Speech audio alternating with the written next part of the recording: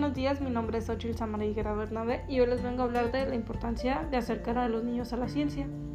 Esta asignatura promueve que los niños desarrollen su curiosidad, imaginación e interés por aprender acerca de sí mismos, de las personas con quienes conviven y de los lugares en que se desenvuelven. A partir de situaciones de aprendizaje significativas, se contribuye a que reconozcan la historia personal y familiar y las características de la naturaleza y la sociedad de la que forman parte. También favorece de que los niños se asuman como personas dignas y con derechos, aprendan a convivir con los demás y a reflexionar acerca del impacto que tienen sus acciones en la naturaleza para tomar una postura responsable y participativa en el cuidado de la salud y del entorno. Las habilidades cognitivas que se desarrollen en los niños sería la atención, así como el escuchar, focalizar y el estímulo. La memoria, que sería la percepción y el recuerdo, y las emociones. El comprender sería captar y elaborar. La percepción sería el sentir y ver y observar.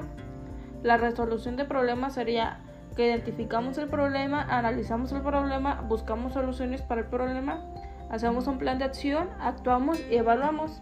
Después seguiría la comunicación, que sería el oral, escrito, gestual, corporal, visual o símbolos. Después sería la autoconciencia, que sería yo, mi identidad, ser en situaciones y el contexto.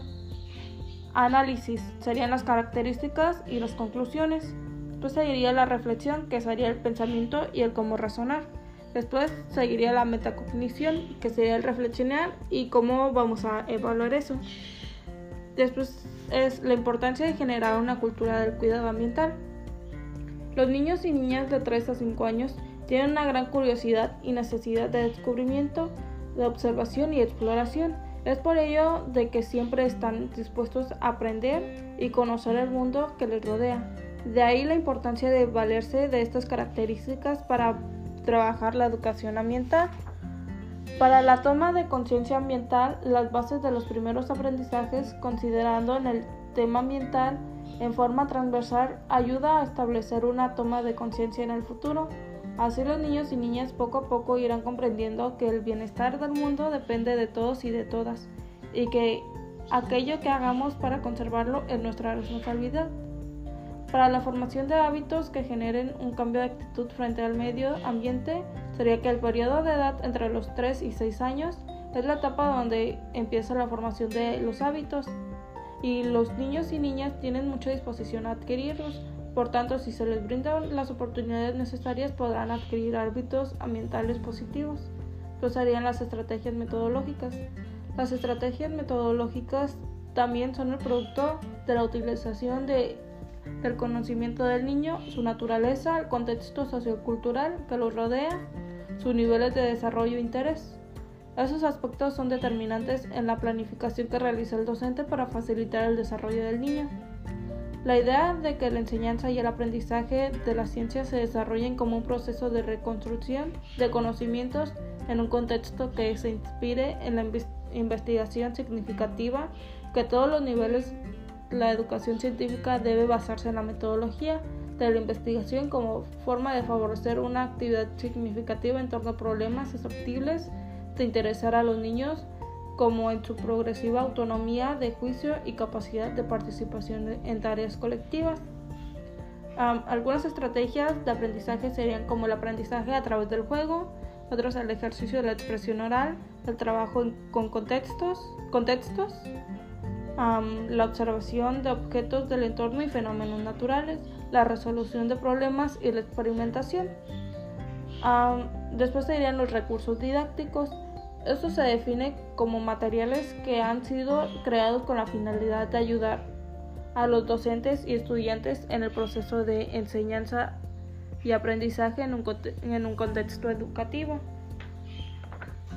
Que más bien esto sería como el material didáctico, que es pues aquel que reúne medios y recursos que facilitan la enseñanza y el aprendizaje. Por lo general, este material se utiliza en el ámbito educativo, pero también se puede usar en casa. El material didáctico en preescolar debe ser un material de juego a través del cual el niño pueda repase o adquiera nuevos conocimientos. Por lo general se utilizan como un elemento auxiliar a la hora de enseñar contenidos, los cuales pues podrían ser como las crayolas, papel, plastilina, libros, música, juguetes, máscaras, sombreros, rompecabezas, colores, cartulinas, acuarelas, pinceles, dados y entre otros, porque hay demasiados. Pues la forma de evaluación, que sería como es un instrumento de formación donde los estudiantes participan en la regularización de su aprendizaje y detectan sus niveles de formación y destrezas, debilidades, fortalezas, la forma en la que pueden revisar y rectificar concepciones erróneas y asumir decisiones reflexivas y críticas. La evaluación en educación preescolar tiene la finalidad de contestar los aprendizajes de los alumnos, identificar los factores que influyen o afectan el aprendizaje y mejorar la acción educativa. La evaluación, quien la realiza principalmente es el docente, apoyado de los alumnos y alumnas, padres de familia y directivos.